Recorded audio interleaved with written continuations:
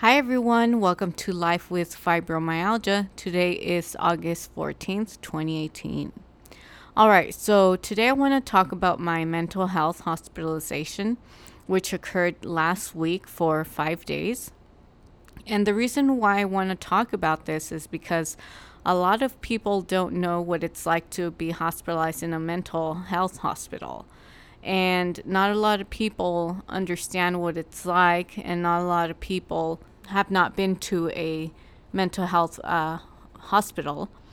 So I think it's a good idea to kind of spread the word of as to what it's like. That way it doesn't seem so scary. I want to share what it's like because I don't want it to be such a scary thing for people when they actually need to go to a mental health facility and they are so scared that they don't go. So, yeah, I thought I'd share a little bit of my experience there. And it's not my only experience there, it's not my first time. I've been there for about maybe 5 times now. So I have quite some experience going to a mental health hospital.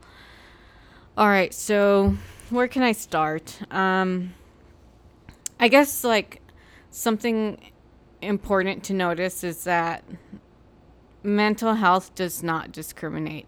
When you go into the hospital and you're around with other patients, you notice that there's all different races, ethnicities, and you basically find out very quickly that you're not the only one that's dealing with something such as depression or bipolar, schizophrenia, any other mental health issue that someone might have.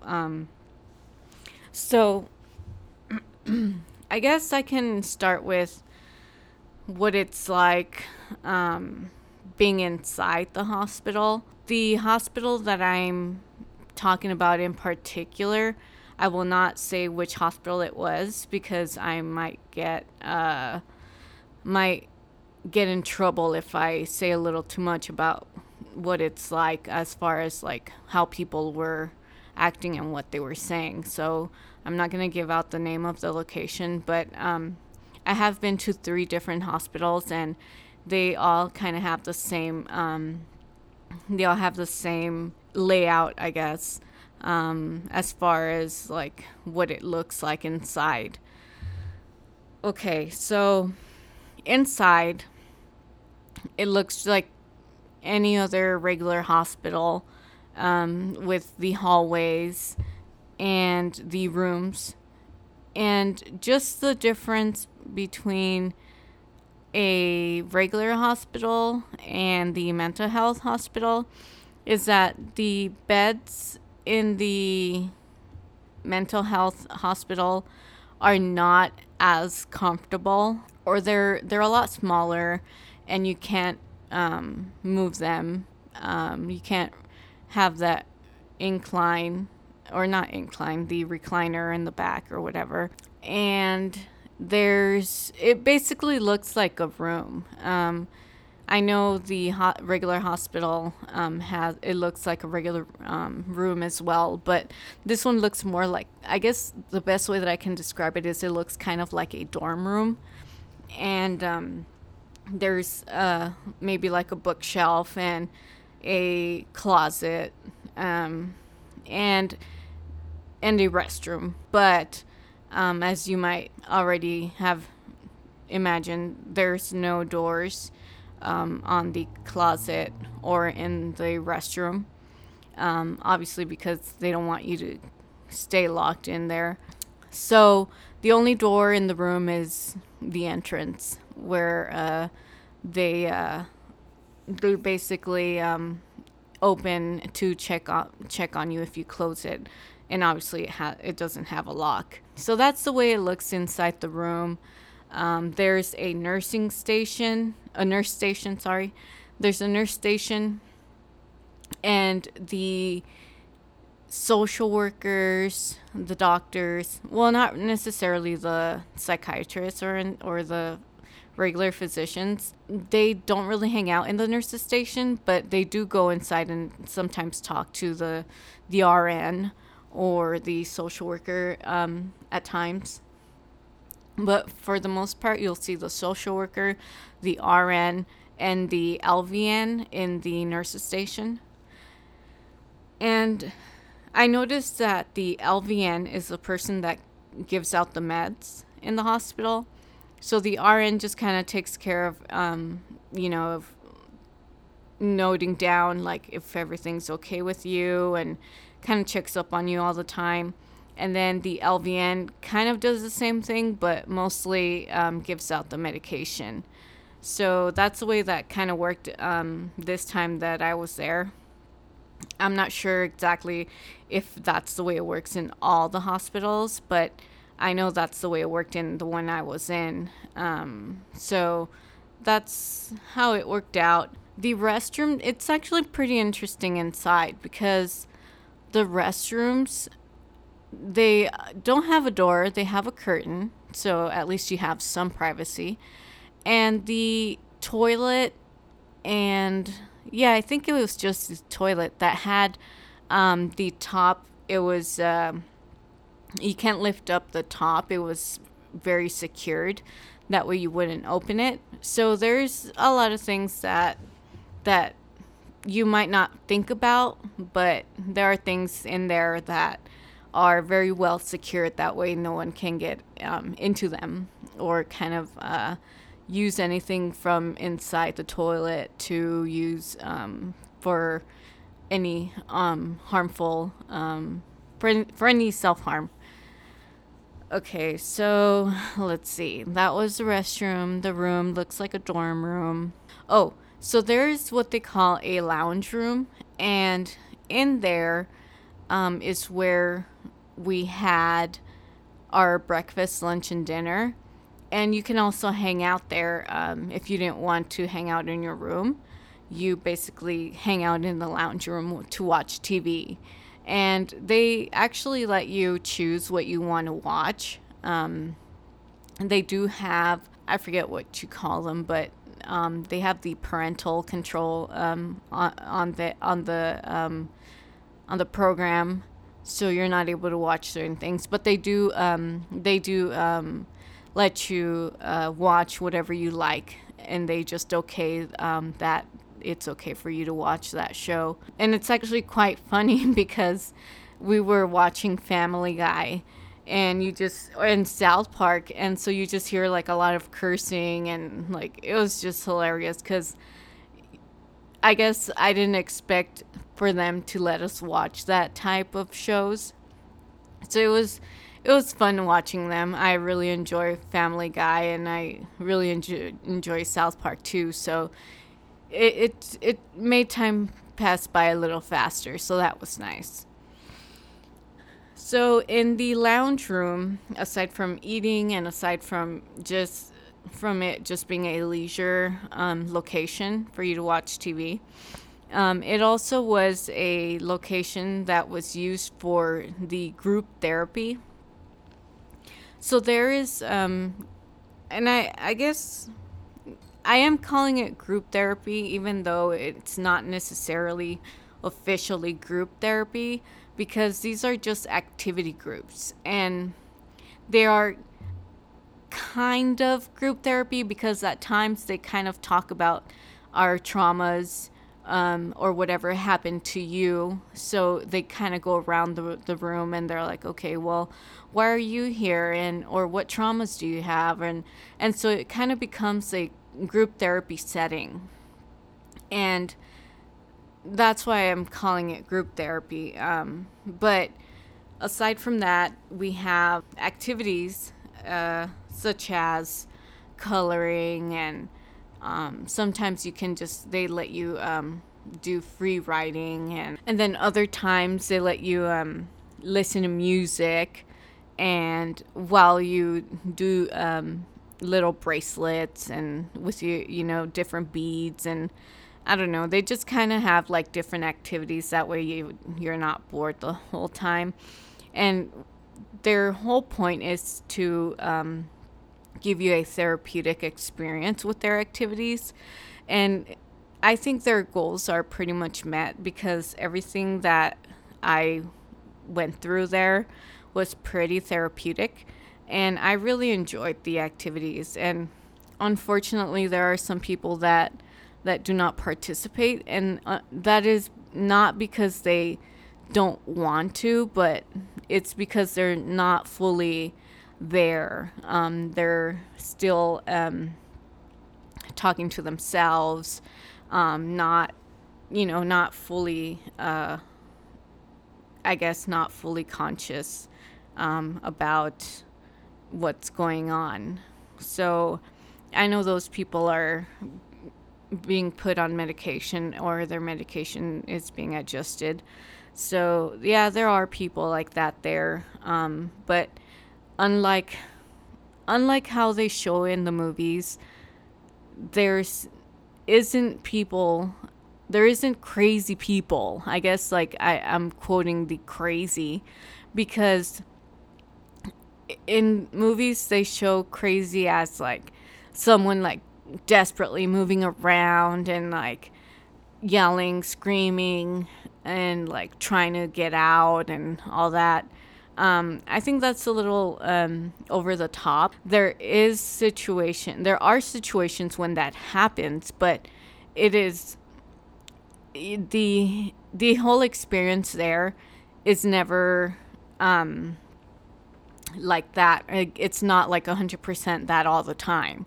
So unlike the show in the movies, it's pretty common for someone to be talking to themselves, kind of sitting down, standing up, pacing. But it's not as terrible as how they show it in the movies where people are, kind of put into those jackets and, strapped down and put into a room, isolated in a room. Yeah, that's totally not true, not real.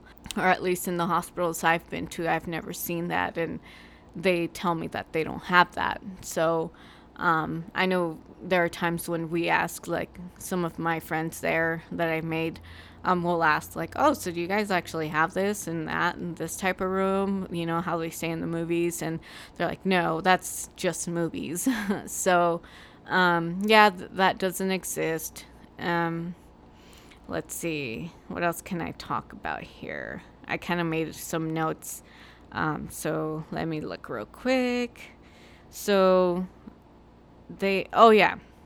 Okay, so there's such a thing as an open unit and a locked unit. A locked unit is one where you're just in your room, in the lounge or in the hallway, basically. Those are the only accessible areas. And you are taken outside if there is available staff that can take you outside. So if they're understaffed, they will not take you outside. But if they are very well staffed, they will have someone take you outside for a short walk, or for you just to kind of get some air, since there are windows, but they're all locked, so you can't open the window so you can get some air. So they take you outside. So that's something good that I really liked about the locked unit. And then there's such a thing as the open unit. In the open unit, and I've been to this hospital maybe for, let's see, 4 years ago, and then I went 4 years ago, and then 3 years ago, and then now. And the open unit used to be a unit where you were able to go outside without, I mean, there was someone supervising, but there you basically were able to be outside for as long as you wanted and whenever you wanted.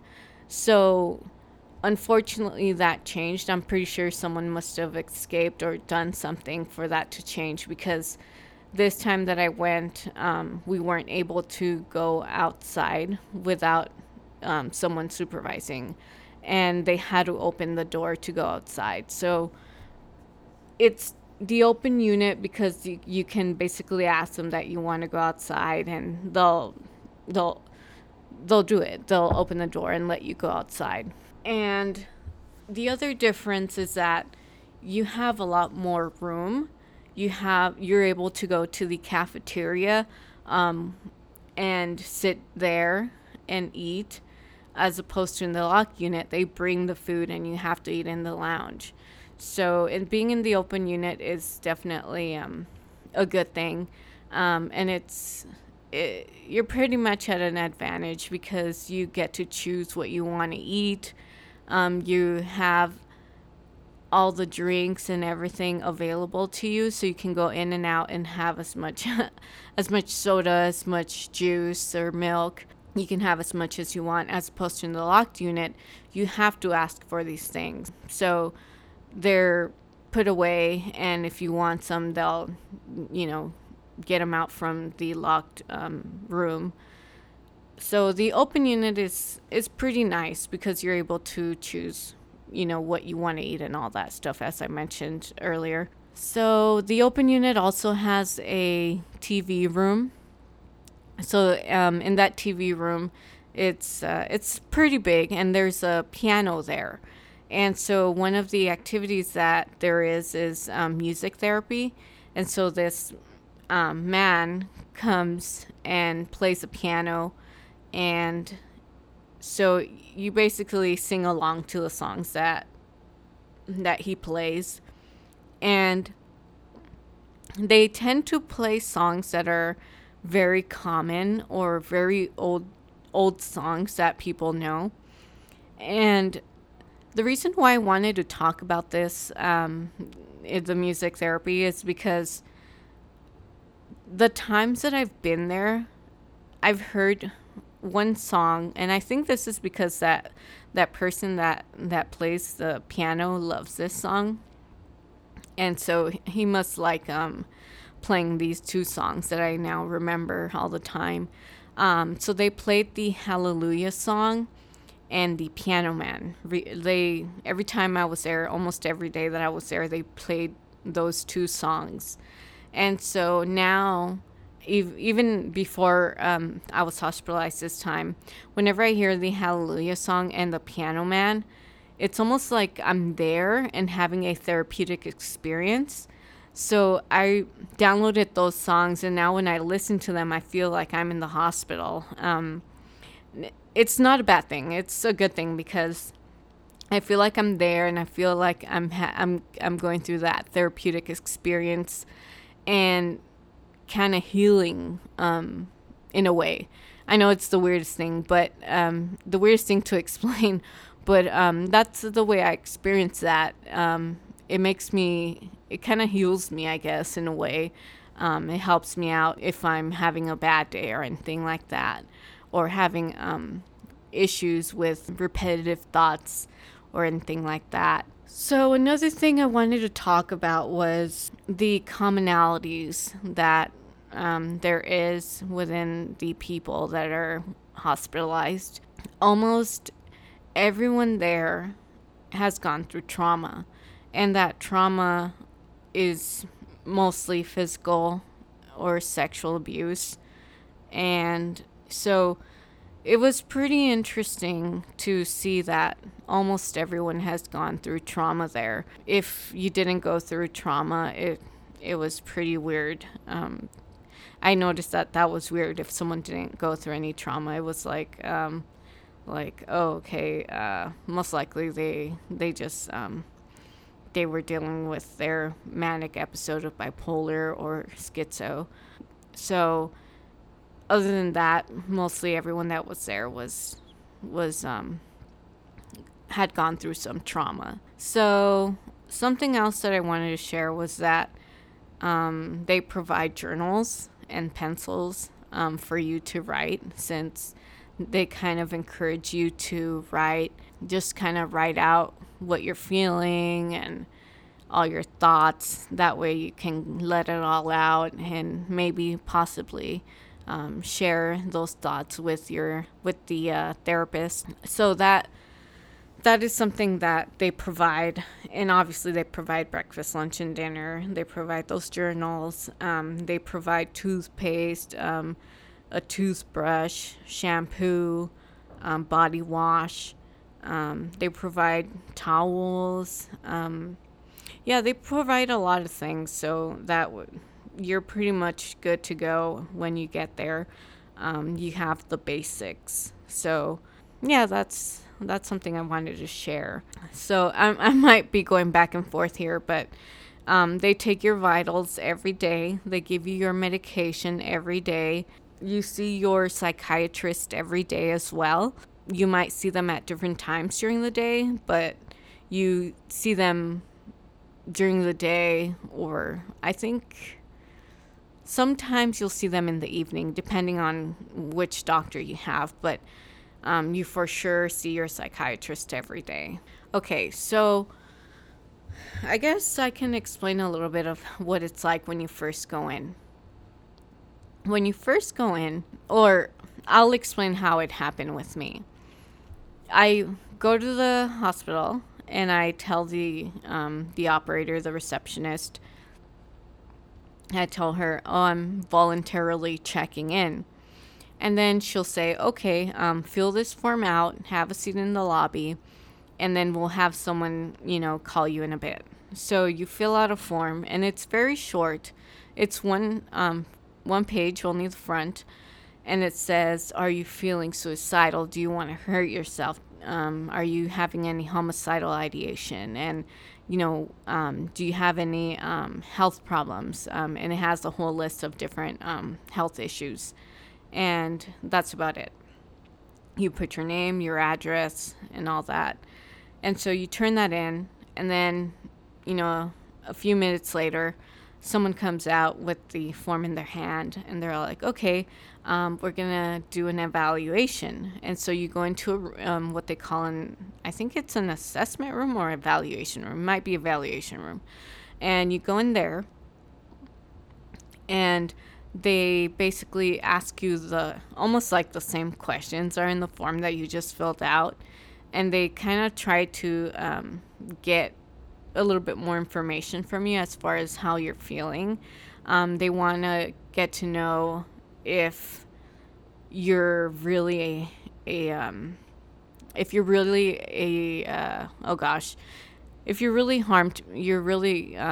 dangerous to yourself and for other people. So, let's see. So that you go through the evaluation process, and once you're done with the evaluation process, it will tell you, okay, we think that you are a danger to yourself, and you need to be even though you're voluntarily checking in, you will now be put on a hold since you are suicidal and you do have a plan or anything like that. So they put you on a hold, and you're not always put on a hold. If you're voluntarily checking in, they do not put you on a hold. But as soon as your doctor hears from you, or the RN hears from you that you are suicidal, they put a hold on you. And I know in the evaluation they have the authority to put you on a hold. But for some reason with me, they said, oh, we're not going to put you on a hold. But since you came in voluntarily. But I think the reason why that was said was because this guy kind of seemed new. So, and I know it's kind of embarrassing, but I already kind of know the people there. So I know he looked new, and he didn't really know that he had to put me on a hold because I was being suicidal and had a plan. So anyway, after the evaluation, they're like, okay, they take away your cell phone, all electronics, all your belongings, they take away, and they basically search them, and they keep what they call contraband in a locked room, which are things that you cannot have, which you can use to self-harm. So you can't have any rubber bands, you can't have laces, you can't have, let's see, what else? You can't have rubber bands. So you basically can't have anything that can be a danger. That can be used as some sort of weapon. Okay, so let's see what else. I'm looking through my notes. Oh yeah, so after you give your belongings to them, and they kind of go through the stuff and keep the contraband, and then they give you your stuff back once they take you over to your room. And when you get to the unit that they take you to, the RN basically does an assessment, and they will ask you almost like the same questions, that just a little bit more specific as far as health issues and other diagnoses. And so that's the information that the RN gets. And then you already have your room, so you end up going to your room or the lounge, wherever you decide to go. And then they give an assessment. They give a group therapist an assessment for you, and you go through that assessment, which goes more into detail in the emotional side. So they're kind of trying to figure out what is really wrong with you as far as your emotions, and what your goal is as far as when you're out of the hospital, and what your plan is, your treatment plan. So they're basically trying to make your treatment plan outside of the hospital. So they're just trying to get some information from you that will help them kind of guide you to that treatment plan that they will be creating. All right, so the discharging is quite a process. I really don't know, because I know it's a process because it takes a long time, but not entirely very long time, but it takes them, a few hours, because they have to get a lot of information together, your signatures for your contraband, for your medication that they were giving you, and other things that I can't remember. But once you're discharged, you are either given a ride to your home, or you can be picked up, whichever is the case. It's not a bad experience. I truly recommend for anyone suffering from suicidal ideation to voluntarily check in. You feel pretty safe in there, and it's for your own good. You don't end up doing anything stupid at home, like I did in 2015. So I would highly recommend you give it a shot if you're being suicidal and have a plan. Don't be scared. It's like a regular hospital, it's just for mental health, and you will soon realize that it's probably the best thing you will do for yourself, because they really do take care of you, and they do definitely do a treatment plan for you. I recommend it. All right, well, I think that's it. That's all that I'm going to talk about. I wanted to share this hospitalization experience. If you guys have any questions, you guys can email me at oh my gosh, I'm like blanking out here. It's Life with Fibro, so it's LIFEWFIBRO @gmail.com. So that's lifewfibro@gmail.com. So if you have any questions about these type of hospitalizations, or the process, or just any question that you might have, you can definitely email me, and I will respond back to your email as soon as I can. Yeah, so maybe next time I'll kind of talk about like some things that people maybe just, it's funny, but you'll notice that it's not funny because it's serious, but it's you have to take things kind of in a humorous way sometimes, because it's just like, oh my gosh, it's just, you know just the little things that you do when you're not really being so very coherent. So I will share that later, as to like what things that happened. I am able to share them because you don't know who I am. You don't know which hospital I went to, and you don't know who I'm talking about. So I'm able to share a little bit of what happened there.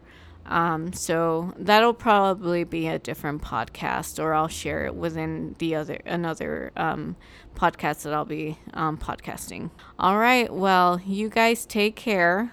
Gentle hugs. Bye.